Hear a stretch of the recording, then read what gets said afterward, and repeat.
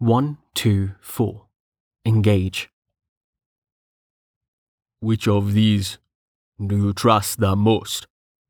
The Civilian asked, gesturing to Tani and his companions, as he looked at Lord Rain. What? Lord Rain asked. It doesn't matter, Tallheart. Any of them. Tallheart said.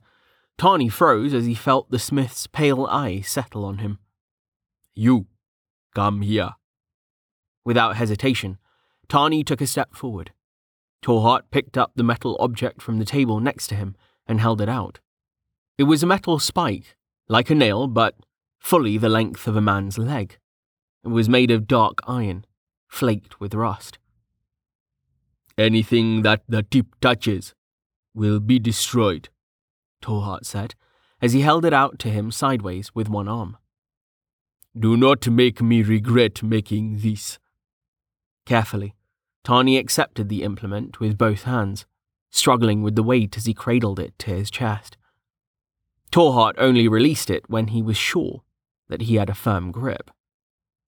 This is the limit of iron, Tallheart said, speaking over Tani's head as if he didn't exist. The point holds enough power to deal, perhaps 5,000 damage. A touch should be all that is needed. Holy Lord Rain said, cutting himself off. Tani's heart too skipped a beat at the number spoken by the smith. He stared at the rusted iron spike, held in his hands with a new wariness. There were no runes, nothing to indicate it was anything other than a bit of old iron. Nevertheless, he thought he could feel the raw power of the enchantment trembling within the metal, begging to be released. It suddenly seemed even heavier than it had a moment ago. His arms shaking from the weight. The smith rumbled. It will only last for one strike. The metal is already degrading. He looked at Tani, his face like a granite wall. You should make haste. I will not be able to construct another. He looked away. I lack the required materials. Yeah, wow, okay, Lord Rain said. Tani, go. No, wait. Someone help him. Carry it between you. You'll never make it the whole way with something that heavy. And be careful. No shit, Captain, Molo said. He carefully moved beside Tani, and the two of them maneuvered the spike until they were carrying it between them, like the deadliest battering ram in existence. Tani tried to keep the distaste for the man who'd supposedly been a servant from showing on his face. Go on, we'll follow, Corrin said. Tani nodded, and he and Molo began carefully guiding the spike toward the lair. They paused while the others helped them bundle up their faces, then passed through. The walk to the core room was cold and nerve-wracking. Tani feared nothing more than that he'd trip on something, buried beneath the snow, and land atop that wicked spike. At least they reached the core, and the blue light of the gem trapped in the ice washed over them as they entered the room. Hold on, Frederick said, stepping forward, mining pick in hand. The ice grew back like Rain said it would. Let me clear it. We've only got one shot. Be quick about it, Club said. Here, let me help. We don't know how much longer the enchantment will last. Tani waited, arms aching as the pair smashed away the protective pillar of ice. Frederick had made a living of brawling in taverns, if he recalled correctly, and Clubs had been a farmer. Tani found himself wondering how their strength compared to his as he watched them work. He was no slouch. He'd been on Vanna's crew, after all. But the spike was heavy. Tallheart, however, had treated it as if it weighed no more than a slender twig. Tani tightened his grip, refusing to let the strain show on his face. My path lies in another direction, but perhaps one day. Finally, Clubs and Frederick stepped away, revealing the core hanging free in the air. Ready? Molo asked, looking at Tani. The uncouth man was smiling, though his arms seemed to be trembling. Tawny nodded, smiling back. Whatever he thought about Mollo as a person, he couldn't deny the camaraderie that he felt in this situation. It was finally time for them to awaken. For me to awaken. I'll show you, Lord Rain. I'll show you what I can do. I am honoured to follow in your footsteps. Carefully, the two of them guided the tip of the weapon toward the naked heart of the lair before them. By unspoken agreement, they both stopped with the point a mere finger's breadth from the core. Tawny glanced back at the others, cowering near the door, then at Mollo. On three? He asked. Fucking on three, aye? Mollo said, grinning from ear to ear. As one, they counted, then stabbed forward.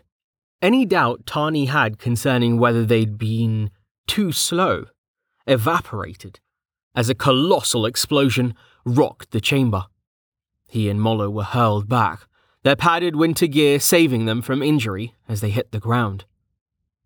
Spots of light flickered in Tawny's vision as he rolled himself over, his ears ringing.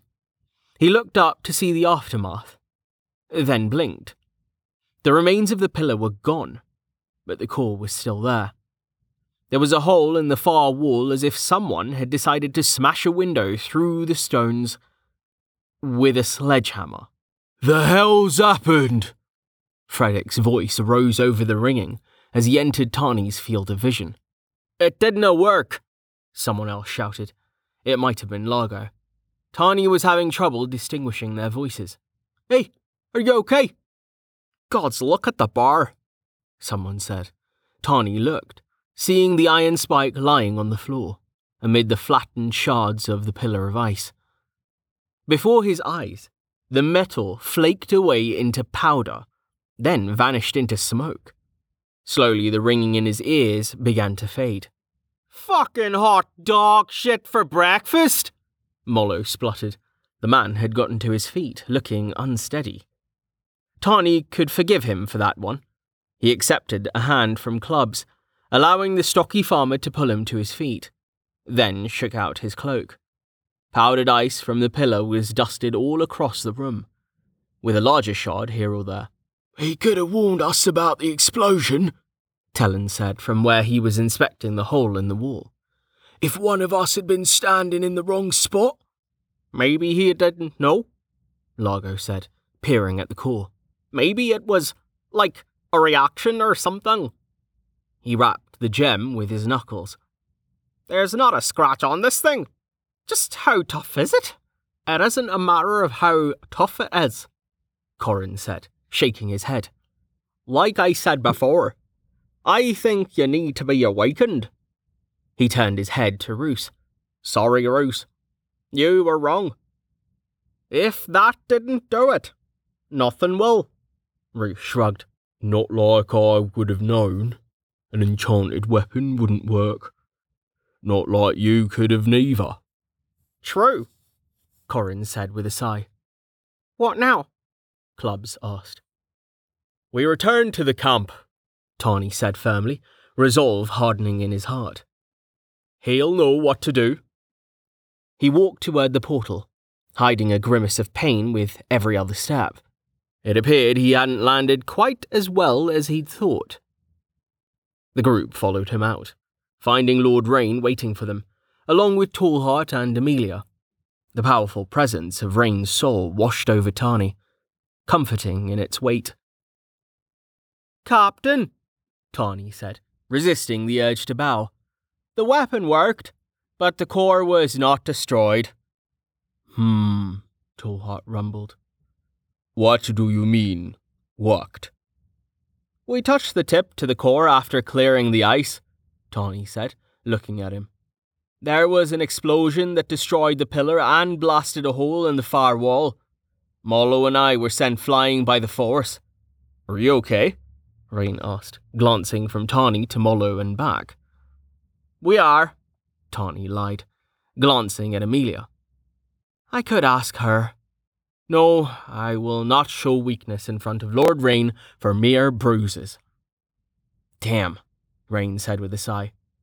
Well, it was worth a shot. He looked from Tallheart to Amelia, then rubbed at his eyes. From a pouch, he drew a bag, then dumped the contents onto his open palm. 8 small stones, 7 black and 1 white, each carved with the symbol of the worker. Ranks pieces. I'm gonna put these back in the bag, Rain said. 8 of you will draw stones, 1 at a time. The white stone loses. He shook his head, tipping the stone into the bag and giving it a shake. Sorry. We need an awakened to take their place. Understood, Captain, Tawny said. A fair system. Regrettable, but fair. Should I ask him if I... Nope, he does not play favourites. Here, Rain said, offering Tawny the bag. Let everyone draw before you look. Wordlessly, Tawny reached in and drew a stone, holding it in his closed hand. Fate will not fail me. One by one they drew, until all 8 of them stood with their fists held out in front of them. Go ahead, Rain said. Tawny looked down at his hand. As he flipped it over and opened his fingers, he felt his heart stop as he stared at the white stone resting on his palm.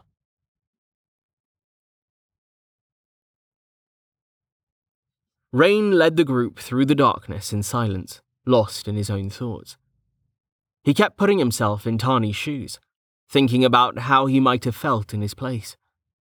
To come so close to awakening, only to have his chance taken away by a twist of fate.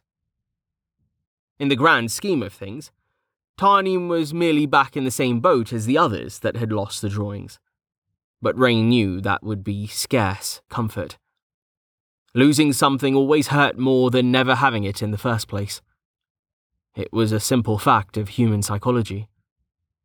To his credit, Tawny hadn't argued against the decision, hadn't raged, hadn't demanded best 2 out of 3. He'd simply stared at the white stone in silence. Eventually, Amelia had taken him back to the camp at Rain's request, leaving him to manage the others. He was confident that she would know what to do. He was sure that he didn't. Rain looked up, realizing that he'd crossed into the light. He didn't speak as he led the others inside the stone building, not wanting to break the reverent atmosphere. As he inspected the room, he noted that this pillar of ice had started to reform, growing from both floor and ceiling. It had yet to encapsulate the core, but it was getting there. The hole that Tallheart's weapon had blasted in the far wall was still there, unchanged. Rain assumed. There was no indication that the lair was attempting to repair the damage to the stone. Rain shook his head, walking up to the core. He glanced at the others who were watching him with anticipation in their eyes. They looked excited, eager. That made him feel slightly better. 7 out of 8 was still something. He held back a sigh. Assuming it works. Rain looked at the core.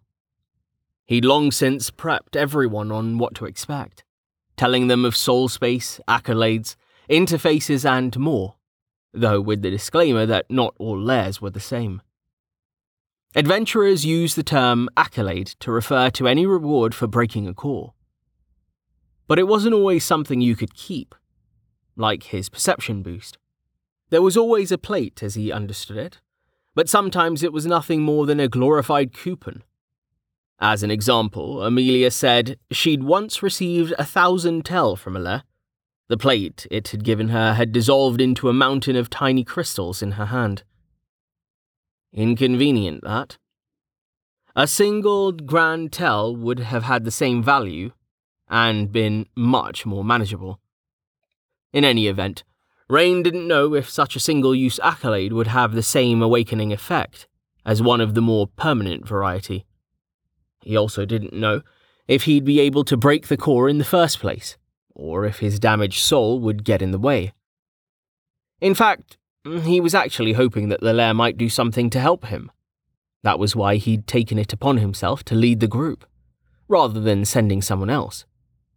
Breaking a higher-level core wouldn't raise the cap of someone who was already awakened, that he knew.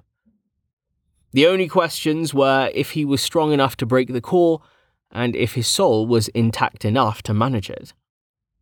Rain clenched and unclenched his hands, then removed his right gauntlet with a twist. "Here we go," the impatient whispers that had started behind him abruptly cut off. Rain wrapped his fingers around the glowing blue gem, finding it slightly too large to grasp completely. It was cool to the touch. Rain waited there, holding the gem gently as he strained with all of his senses. "This is your last chance, Kor. If you're alive, send me a sign." There was no response. Not so much as a flicker in the steady blue glow. Link's sight was as silent as the air in the chamber. Rain tightened his resolve. "So be it. If I'm wrong, I'm sorry." He squeezed. The core shattered. It broke easily, as if it had been made from hollow glass. Rather than digging into his flesh, the shard simply evaporated into blue light, which quickly vanished. Rain barely noticed this before he found himself abruptly in the void. There had been no fanfare, just a sudden, instantaneous transition. Though he'd been expecting it, Rain's eyes widened. He looked down to see his avatar wearing the same outfit he'd crafted upon his previous excursion to this bizarre not-reality. A simple long-sleeved shirt and jeans, though the texture was lacking. As before, his body in this place appeared to be a translucent blue projection, a hologram. Also, as before, the damage to his soul quickly made itself apparent. With no warning, a glitch snapped his head back up, wrenching his perspective and leaving him staring straight ahead at the darkness.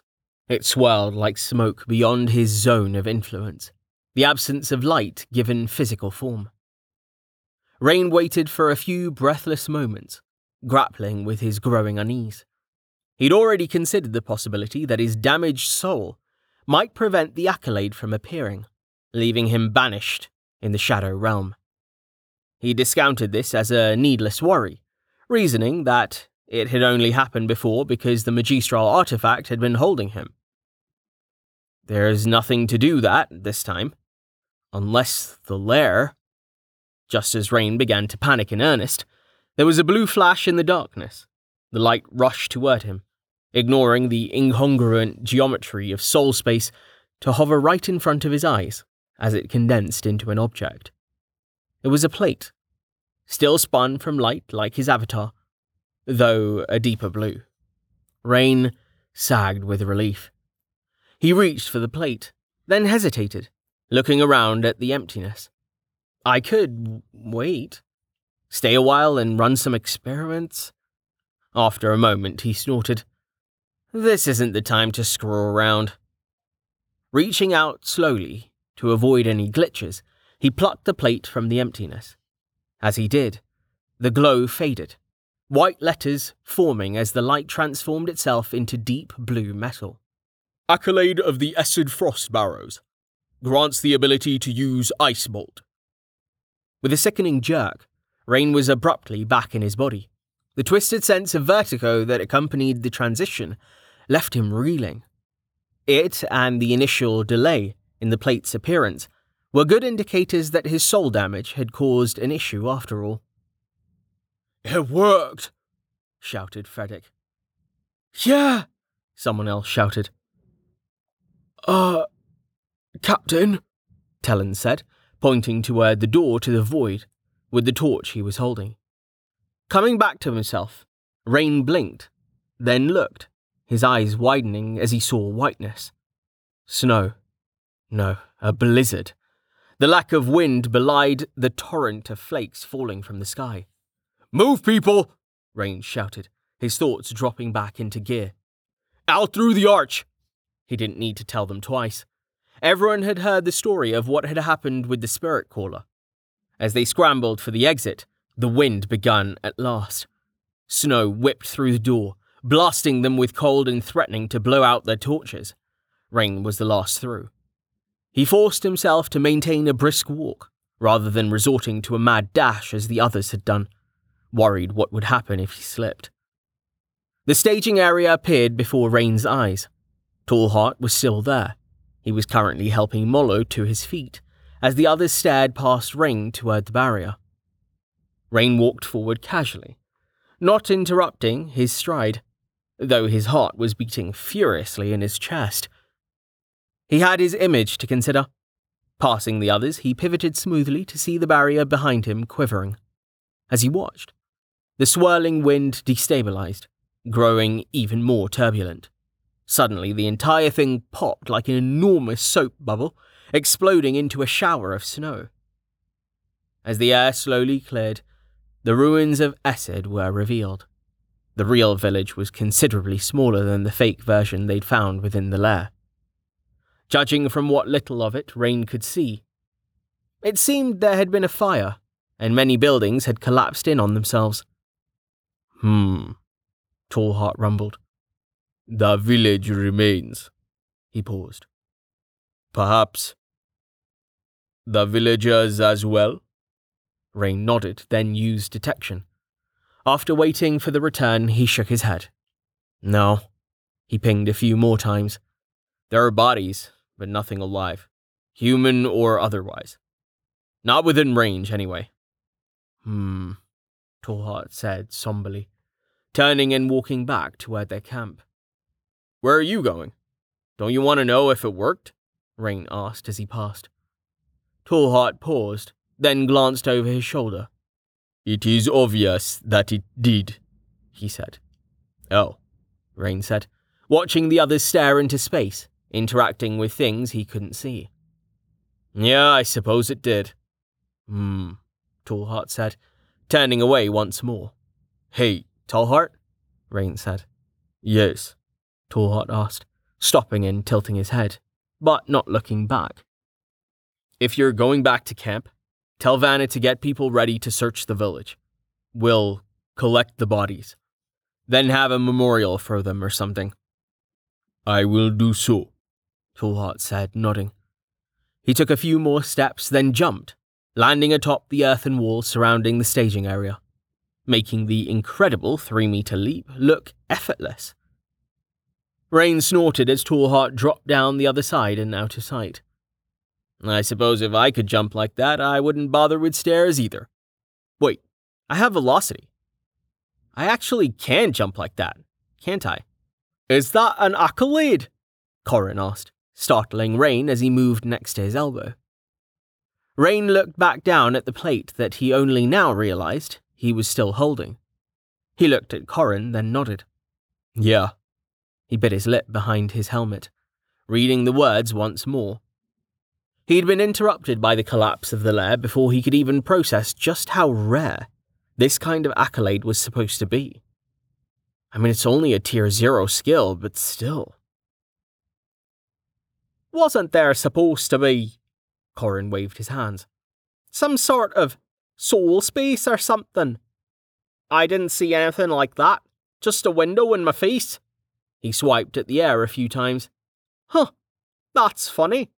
It's using the numbers you taught us, not the ones I've known my whole life. It says I'm level 0. Rain blinked, coming back to himself. He stared at Corrin, then at the others. Did any of you see the void? He asked. Or get something like this? He held up the plate. Confused looks and various signs of negation greeted him. Huh, Rain said, staring back at the metal rectangle in his hands. Maybe it's either or? Clubs asked. No, Rain replied. When this happened before, the person we awakened got an accolade, the same as everyone else. Could be this was a different kind of lair, like you said, mused Talon. Maybe, Rain replied, unsure. What was different? He looked up at the others. Different level. Different number of unawakened. Different number of people in general, actually. We had 7 then, not 8. Could there be some finite amount of essence or whatever? What takes more? An awakening or creating an accolade? Damn it, I need more data. He shook his head. Does anyone's interface tell them what their cap is? How can I tell? Asked Smollo. Look for any numbers that aren't your stats or your vitals, Rain said. Maybe a 9, like Lair was. It won't be higher than that. Without bothering to consider whether it would work, he dismissed the accolade, which vanished without complaint into his soul. Only after he'd done it did he realize how effortless it had been. Did I get healed? Am I fixed? He concentrated on the other accolades beneath his breastplate. Nothing happened. Maybe not. Damn. I don't have any numbers, said Mollo. Rain blinked as his mind ground to a halt. Wait, what? Really? Mollo nodded. Rain shook his head in disbelief. I mean, I've heard of that, but how? What does it say about your stats? Fucking pathetic, Mollo said, with a grin, gesturing as if he was holding something, though there was nothing in his hand. For all of them. It's jars with labels on them saying the stat, and telling me how shit I am in it. And I've got this, other jar full of bloody magic juice or something. He held up his empty hand, shaking it in the air as if he was indeed holding a jar and sloshing the contents about. I think if I pour it in one of the others, that's how I boost my stats. Makes more sense than your damn windows or whatever it was. Rain blinked, then deadpanned. Ah, yes. Jars. Of course. That makes so much sense. Clearly better. Oh, fuck you, Mollo said, laughing. Rain snorted and shook his head. Anyone else? After some discussion, it didn't seem that anyone had an interface that listed their level cap. Though the format varied, everyone seemed to get more or less the same information Rain had gotten when he'd first awakened. Stats, vitals, available skills, and so forth. Only Mollo had an interface devoid of numbers. Corrin's was the closest to Rain's, using Arabic numbers, but not the metric system. Rain hoped that would change for everyone as he continued their re-education. Eventually, Rain decided that they'd be better off just heading back to the camp. Theorizing about the system at a meta level was a rabbit hole that he could easily get lost in.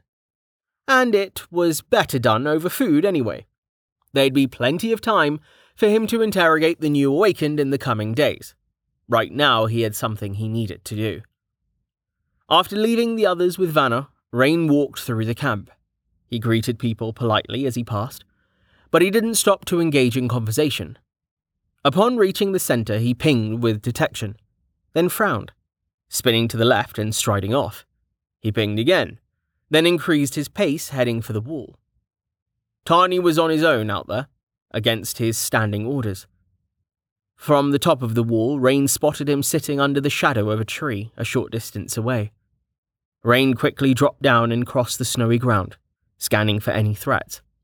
It was day and the monsters were unlikely to attack with so many people nearby, but it never hurt to be too cautious. There had been incidents after all. Tani turned as Rain approached, and Rain saw that his eyes were red and puffy. Ah, Rain thought as the man struggled to his feet. It's even worse than I thought it would be. He automatically controlled his expression before he remembered that he was still wearing his helmet, never having removed it after leaving the lair. Captain? Tani choked. He sniffed, rubbing at his nose with the sleeve of his gambeson. Tarny, Rain said, pretending he didn't notice the man's state, out of respect for his dignity. I recall saying nobody was to leave the camp on their own. He raised his hand, stopping Tani, as it looked like he was struggling to find a response. I understand why you might have wanted to be alone, but it's still reckless. You could have asked Amelia to make you a private chamber, or... Rain sighed, stopping and shaking his head. You know what? Forget it. It's fine. You were close enough to the walls, and I wanted to talk to you alone anyway. Tani looked down and away. Rain frowned, considering his words carefully. Tarny, he finally said, bringing the man's attention back to him. Just so you know, the core break worked. The others are now awakened, but we don't know what their caps are yet. Tani looked up, hurt confusion on his face. Rain winced, then hurriedly continued. There was a complication. We don't know why, but none of them received an accolade. Only me. He held up his hand. the dark blue plate dropping into it easily. This one. Tawny sniffed again. Rain grimaced. Damn it, this isn't going well. Better just plow on. Watch, he said, raising his other arm, pointing at a nearby rock. Ice bolt. With a blast of blue interference, a twisted shard of ice formed. It launched itself from Rain's hand at an angle, then slewed to the side as it flew before crashing lengthwise into a tree with a crystalline impact. Not bad. Never mind that the tree wasn't what I was aiming for. He looked back at Tawny, who was staring numbly at the damaged section of bark, where the bolt had shattered. Ice bolt, tier 0, Rain said, as he lowered his arm. The accolade lets me use it, which is exceedingly rare as I understand it. I'm not sure exactly how much this plate is worth, but a few thousand tel wouldn't be a bad estimate. As long as someone has it in their possession, they can cast the spell freely. Even rank it up, in theory. He held the plate out. Here. Tawny's eyes widened, but he didn't attempt to take it, even taking a step back. My lord, he struggled, his mouth making uncertain shapes as he tried to decide what to say. For once, Rain decided to let the title slide. Go on. I want to see what will happen. Hesitantly, Tawny stepped forward, extending a hand. He paused, looking at Rain, only taking the accolade after another nod of encouragement. At once, Tawny stumbled back. At the same time, Rain felt a twinge from Link's sight as the plate unbound itself from him, presumably binding to Tawny instead. Rain smiled. What do you see? He asked, watching Tawny's eyes as they moved, clearly reading text. I see the skill, Tawny gasped. It says provisional interface. What does it mean?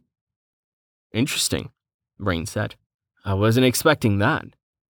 I suppose it means the system is letting you interact with some small part of it, even though you aren't awakened. Can you see anything else? A status window, or some stats, or something like that? No, Tawny said after a moment. But I feel something. Is this mana? Can I? He looked at Rain as if asking for permission. Go ahead, Rain said, gesturing toward the tree. Give it a try. How? Tawny asked, sounding overwhelmed. Rain tilted his head, considering. For me, I used to just focus on the name of the spell, and this little icon would come up on my interface. Then I would sort of will it to work. Now it's become automatic. I barely even have to think about it anymore. Reverently, clutching the plate to his chest, with one hand, Tawny turned to face the tree. He raised his other arm, a look of concentration on his face. He gasped as the shard of ice formed. Rain noted that it looked much sharper than his own deformed version had. Tawny stumbled slightly as the bolt shot away from him, spearing into the tree dead on, penetrating deep into the wood and staying there. Nice shot, Rain said. Nailed it first try.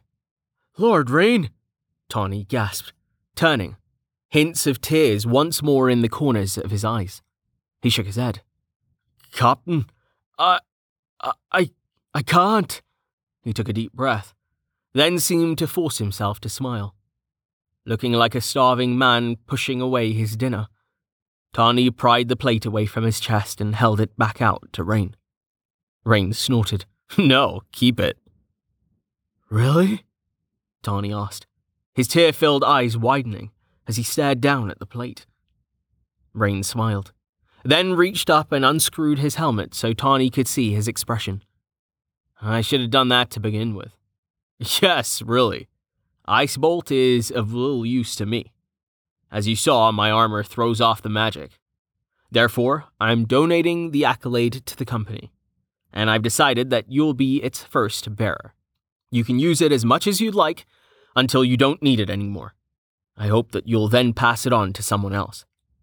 I mean, Tawny spluttered, clutching the plate to his chest again. Thank you. This is what Ascension is, Tawny, Rain said, shifting his helmet so he was holding it under his arm.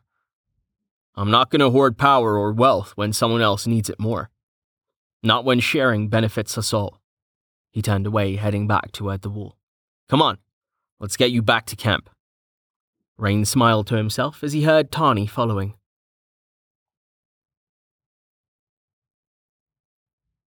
Days later, it was snowing lightly as dawn broke over Ascension. The camp was quiet, with only the sentry standing guard atop the wall, moving in the stillness. Fires burned there, as well as within the camp in the various divided sleeping areas, where people slumbered soundly. It would be a while yet, before the awakened would rise. Rain smiled as he lay in the sculpted depression Amelia had made for him, amused, considering just how appropriate that title was. All of the freshly awakened company members would be getting their daily alarms in a few hours. The entire culture of this world seemed to operate on that schedule. Everyone rising well after the sun had risen, awakened and unawakened both. Carefully, Rain got to his feet, tiptoeing to avoid disturbing Amelia, who was slumbering nearby. The sleeping chamber they were in were somewhat cramped, the two of them sharing it with Tallheart, Jameis, and Melanie, plus Cloud and Dozer, of course. Dozer's enforced sleeping arrangement had become a routine in the past few days, and amazingly, Amelia hadn't even complained. Instead, she'd even laughed about it, deciding to indulge Dozer, citing the fact that nobody wanted to see a pouty slime.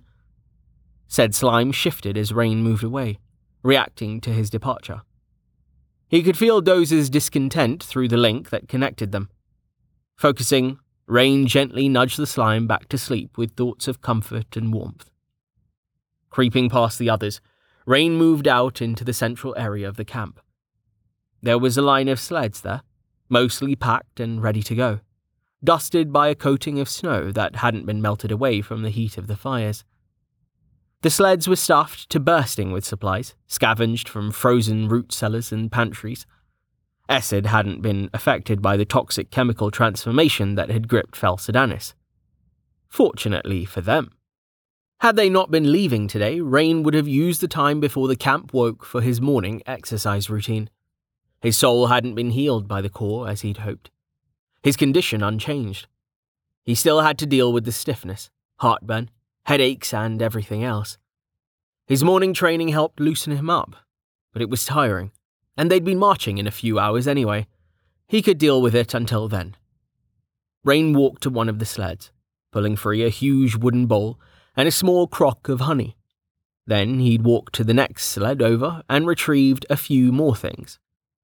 Chief among them, a sack of coarse ground flour. He brought everything over to one of the earthen ovens that Amelia had sculpted into the wall, setting down the supply so he could start a fire. As the flames grew, Rain proceeded to busy himself with the making of bread. By the time the rest of the camp had risen, he had a neat line of 5 sad-looking loaves that hadn't. Their supply of starter needed a few more days, it seemed. It didn't matter, though. People still thanked Rain for the crackers with enthusiasm, compensating with liberal quantities of butter and good-natured mockery. The company took their time getting ready, eating richly of the supplies they wouldn't be able to bring with them, and luxuriating in the relative comforts of the camp that they'd built over the past few days. Travel discipline would start tomorrow, Rain decided. This waking up at 8 thing simply wouldn't do if they were going to make it to Vestval in any reasonable time frame. As he tried to hurry them along, he considered whether he should ask Tallheart to make him a bugle.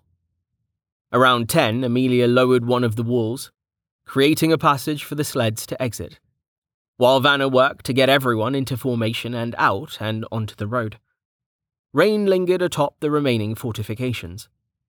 He stood facing a line of graves in the field beyond their camp, already covered by snow.